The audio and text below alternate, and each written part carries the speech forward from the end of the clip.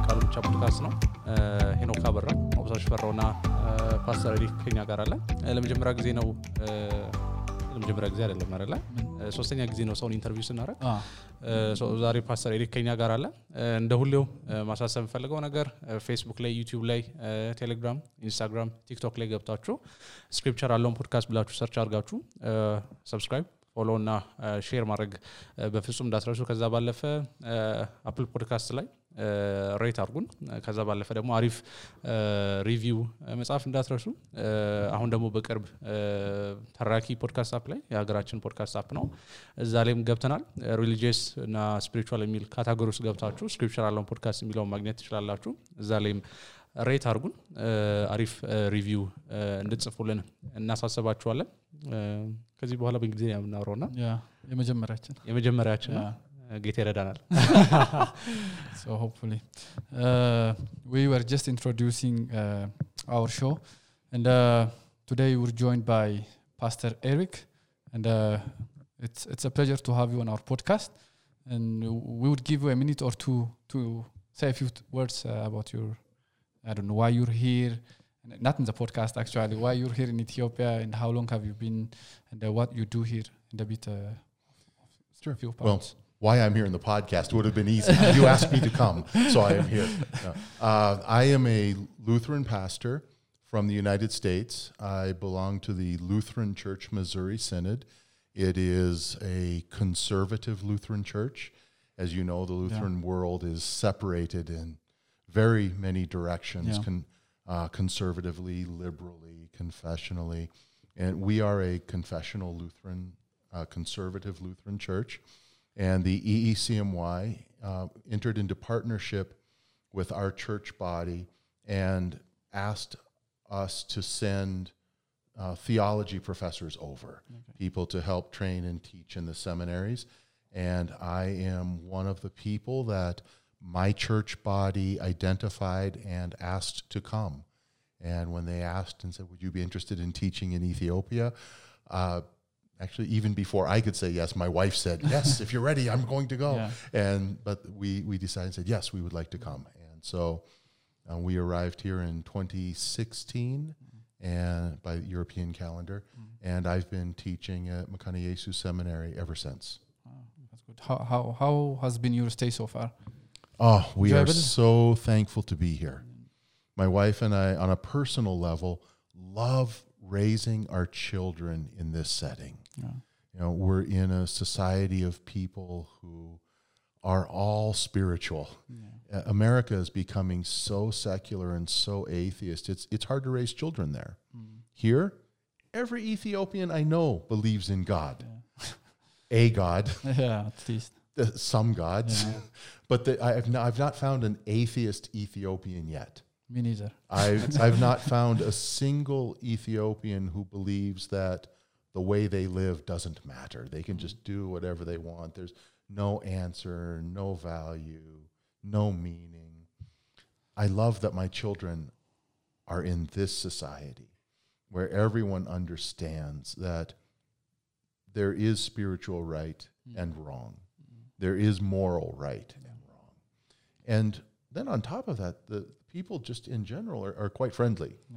In the United States, if you're walking down the street and greet a stranger, they will look at you with this idea like, what are you trying to do? Why are you talking to me? What's wrong? And Ethiopians are just by nature much more friendly, it seems to me. For sure. More social. It's a very good culture to be in from that sense. And then secondly, professionally, I love having the opportunity to teach here. I love the students that I have, the faculty that I'm working with, this church body. It's wonderful for me to be here. Professionally, personally, I thank God every day that he sent me here. That's good to hear. We're really great to have you here. And this podcast I'm excited about too. It's like you're talking about important things and you have some wonderful plans for this. I think you're going to be covering a lot of good topics. I'm praying that you have a big impact on the society here. That's our wish as well. Once again, it's good to have you here on our podcast. I think earlier before we started recording, I was telling you why we wanted to do this episode and the coming episodes with you. We usually mention this on our podcast. Confessional Christianity is dying everywhere, worldwide, not just in Ethiopia. But as you were mentioning, even the thought of God is dying, is fading away from the thinking of the way people think isn't God-centered anymore. But one of the ways to do away with such a thinking is to hold our ground, which is being confessional. Yes. And as a Lutheran church, we're a confessional church. We're a confessing church. Every church is a confessing church, for that matter. And we want to we want to talk about these things. What does it mean to be a Lutheran? What does it mean to be a confessional, and the history of the Lutheran church, so on and so forth. So today, on our first episode, we would do some sort of introduction. We will do a bit of history, maybe a bit of theology, and then as we move forward, we will get into the Book of Concord, and then as we move ahead, we will pick different books in the Book of Concord, and we will try to interact with each of the book. But today, if we are to title this episode, it would be Introduction to Lutheranism. Perfect. So, familiar topic for you. Yes. And one of the questions that we would want to raise as we jump into Introduction to Lutheranism is, it's hard to talk about Lutheran theology without mentioning the name Luther. Very true. Yeah, very for sure. True. So would you be able to tell us a bit about Luther? Who was he? Where is he from? Where was he from? And the environment that he grew up, the family that he was raised in, the community, so on and so forth. Certainly. Yeah. I'd be happy to do that. So when we talk about Luther, we're going back to the late 15th century, early 16th century.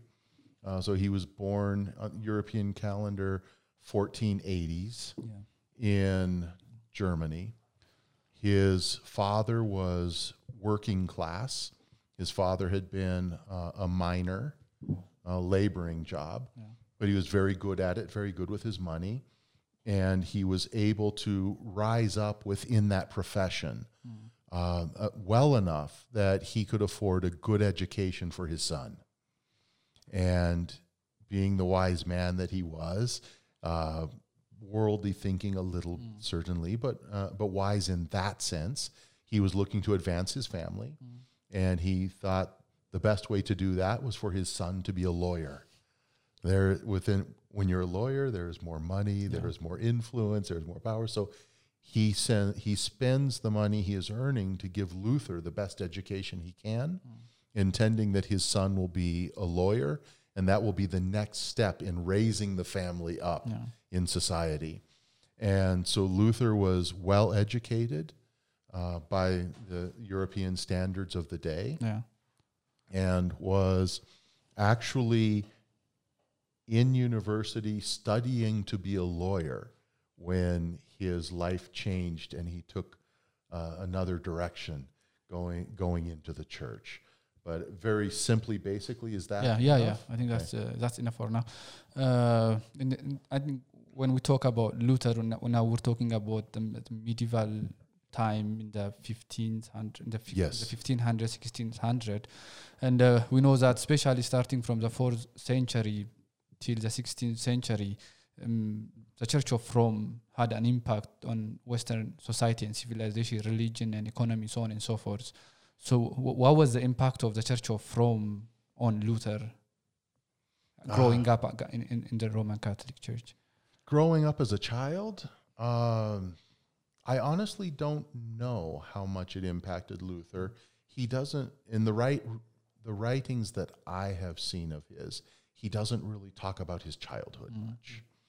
But so to speak of the impact on him personally, I don't know.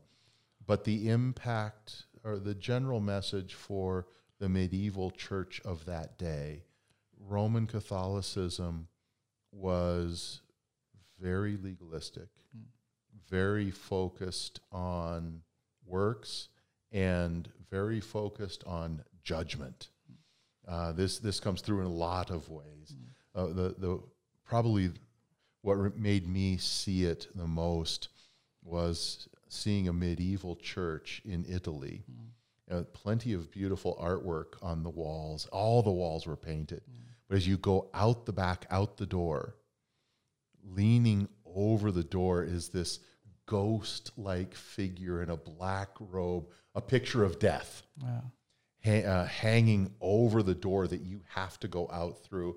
And the image for the people in this church is when you walk out that door, you're walking out into the world of death.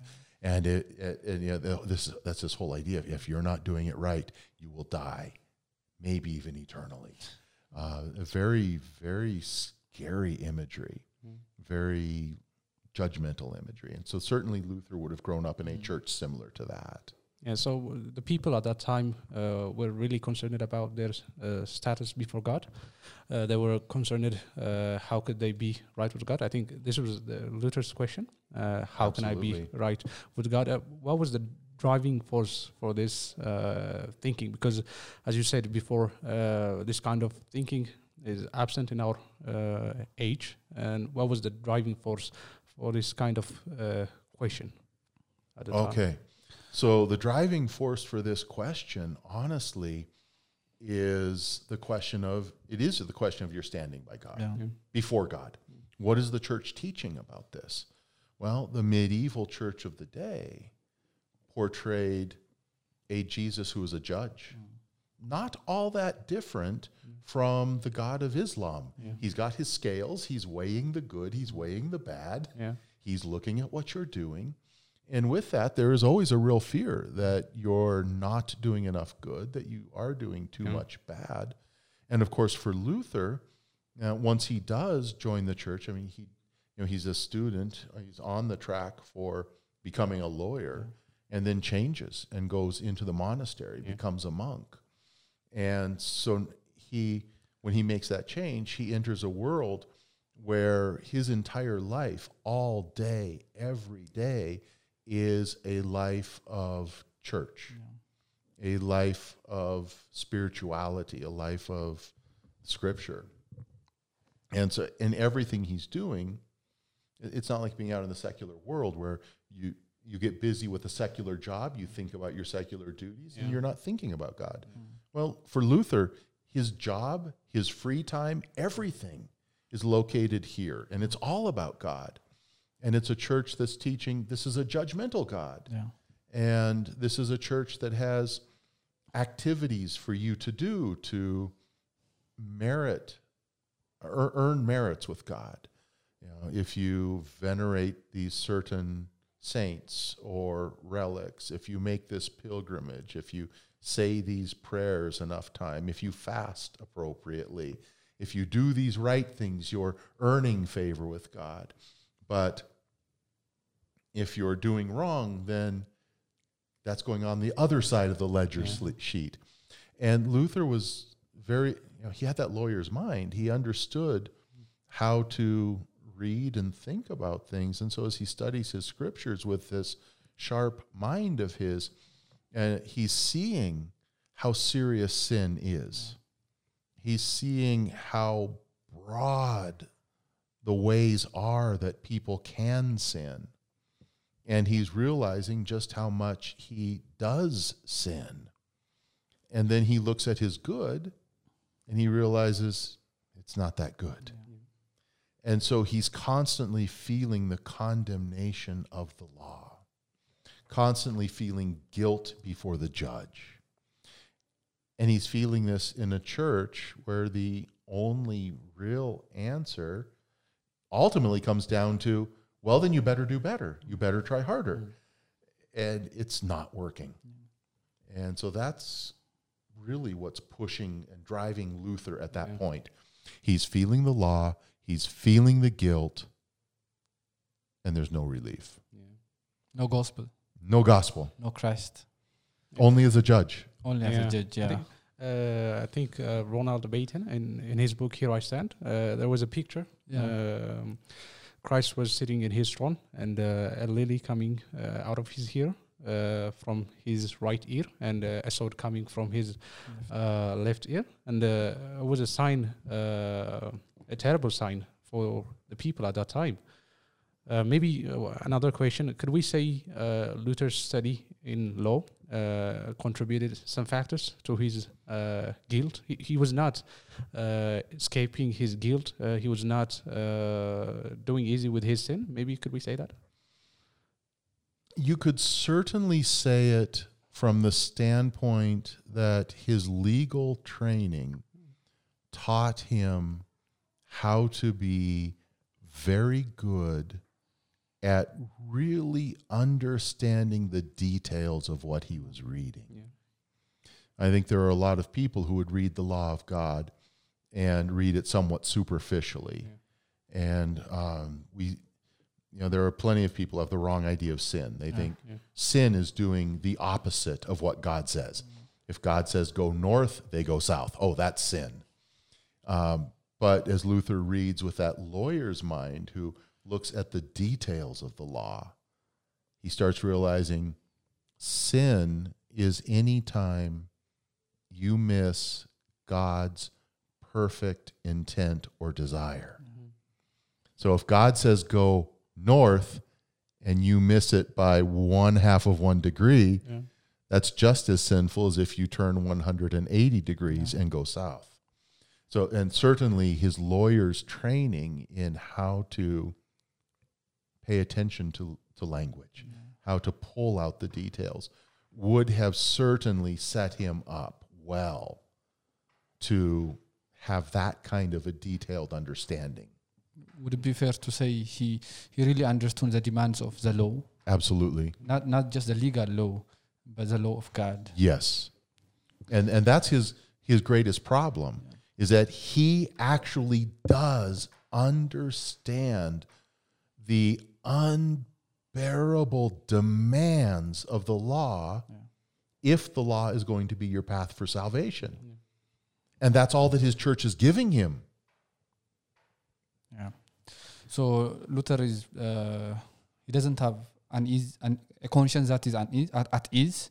So he's always being disturbed. He understands the demands of the law, and he couldn't find a gracious God because Christ is also being depicted as a judge. Yes, so, to the extreme point that he will even say he hates this God.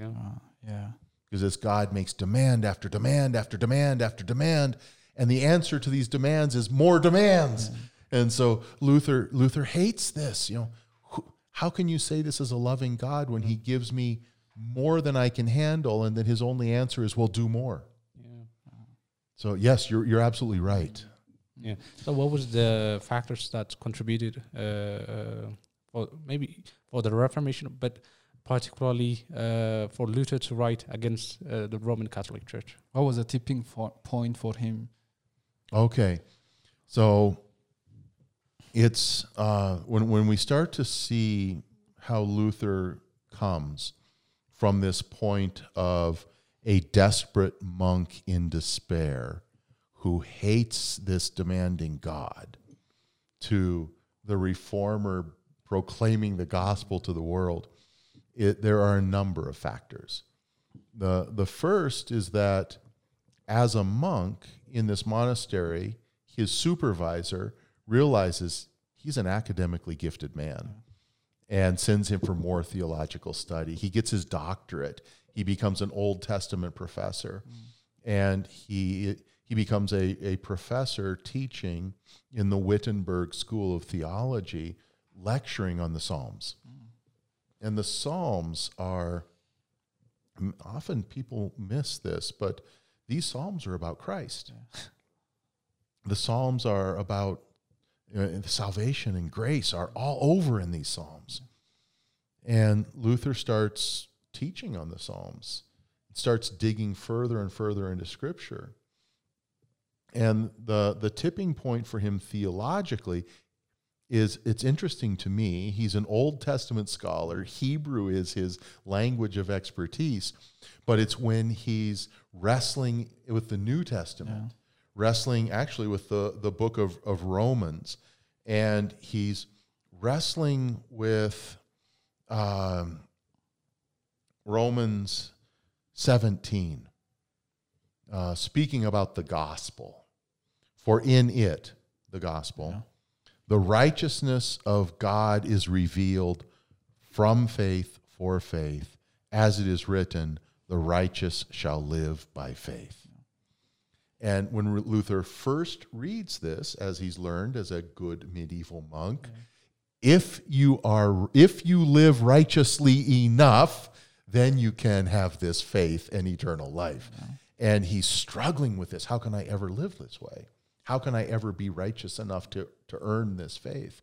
But as he wrestles and wrestles and wrestles, eventually he comes to understand, no, that's not what this verse is saying. This verse is actually saying that this righteous God is giving me his righteousness, and I have it by faith. And it turns everything upside down. Yeah. And so Luther starts understanding that this salvation isn't something he's going to have to earn, that God isn't going to let him into heaven or lock him out of heaven based on what he has done, but God himself is giving this righteousness, this status of right as a gift. And so this starts changing Luther. Now Luther understands law, starts understanding law and gospel. Yeah. The law condemns, but not for the purpose of driving you to work harder and better so that you can earn a status with God.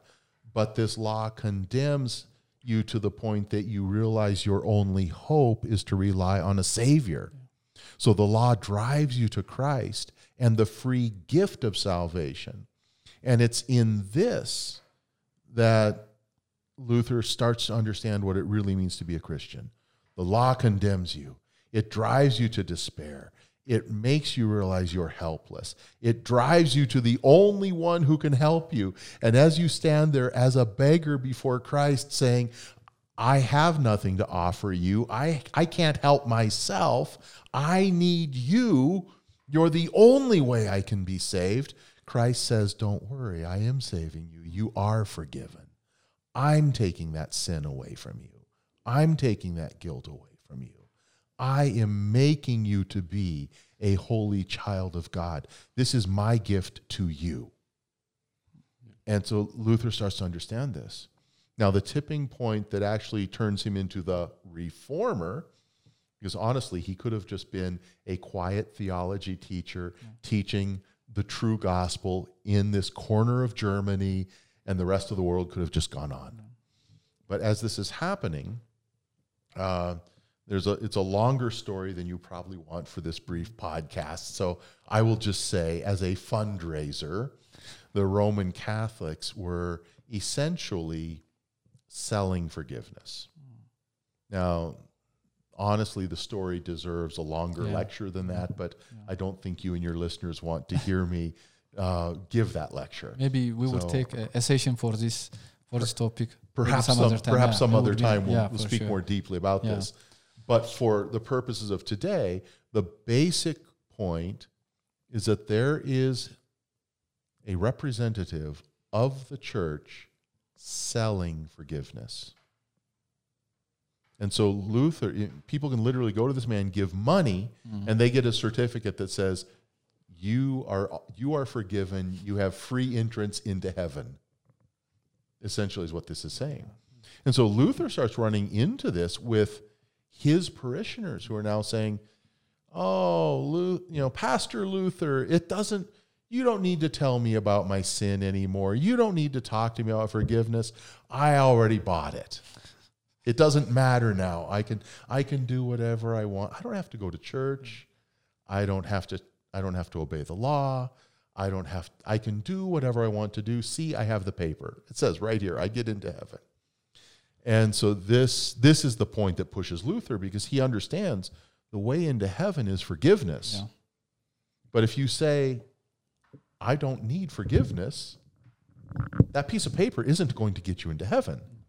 So he's seeing the very real spiritual threat of his parishioners being damned because they've been lied to. And so he does what any good academic theologian would do about this. He says, let's have an academic debate. So he writes up a list of 95 logical points about this, and he puts it on public display saying, I want to have a debate in the university setting with another professor find me a church professor who thinks this is right, and I will debate it with him. And Luther thinks this will be an academic debate. They'll discuss it with the scripture verses, and they'll settle this issue academically, and then the church will be informed with this, and they'll fix the problem. He's thinking like a university professor. And so that's what he does. Okay. He writes this list, and this is what we call the 95 Theses. And this was a normal way for academic debate to happen in this time. Okay. He's not doing something unusual. Okay. But he puts it on the, if I can just briefly. No worries. What he is doing is normal. Yeah. This is supposed to be a normal academic debate. What happens, however, isn't normal. Yeah. He posts this, and the church door works like the public bulletin board.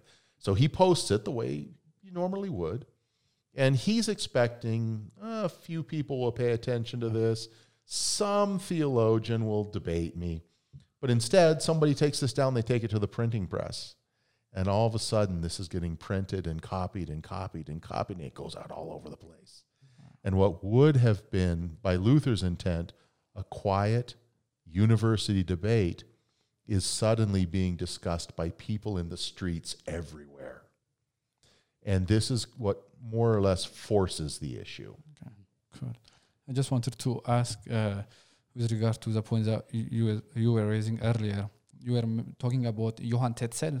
Yes. The guy who was raising funds. Yes. And people were coming and buying these indulgence tickets for the forgiveness of sin. Yes. So people from Luther's congregation went to Johann Tetzel, and then they bought this indulgence, and then they showed Luther the indulgence ticket. Would it be fair to say Luther had a pastoral crisis? Yes, that's very fair. So it wasn't just because of the academic thing that he wanted to have that he posted the 95 Theses. His response is driven from his pastoral heart, seeing his parishioners in grave spiritual danger. But then his answer to it is academic. Yeah, cool. So most of the time when we talk about Luther, we say he's a reformer. So what was his intention, maybe in the 95 Theses, or after that, was his intention to establish a new church, a new entity, or was he trying to reform the Roman Catholic Church from the inside? Very good question. And honestly, Luther never desired to have a separate church. Yeah. That was never his intention. That was never his goal. And that is not something that he would look at and say, oh, the church is fracturing and splintering. This is a success. That's not what he wanted. He honestly thought this was going to be something that could be discussed and debated, and that everyone in the church would respect God's word and settle this issue that way. And so he honestly thought, to begin with, this is probably a minor problem with a few people like Tetzel who are doing something wrong. And when the whole church is aware of this, and we've discussed it, the authorities will tell people like Tetzel to stop. Now, they didn't realize that this was the Pope's main fundraiser for building his cathedral, St. Peter's, what we call the Vatican today. And that the crisis actually went all the way to the top, and that the leaders were more interested in money than they were in the Word of God. It's a bit of my own editorializing on it. But one of the points that you raised brought some question into my mind. So you have Tetzel, the Pope, I think the Fugger family who were in to raise money so that they get rid of the poor and the desperate and so on and so forth. So Luther was never aware of this issue? I do not believe that Luther was aware that that's what was happening.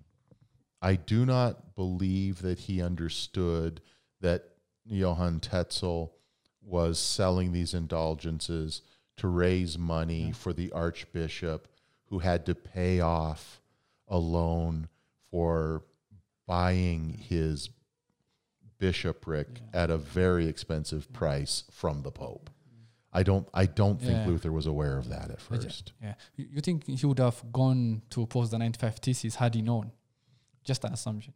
I don't know if he would have chosen a different way to address it, but Luther felt, from everything I've read, Luther felt so responsible for the care of the souls of the people in his under him, and he felt such a burden to be true and faithful to God that I don't believe Luther could have looked at this had he known everything and said, I better just be quiet. I don't want to get hurt.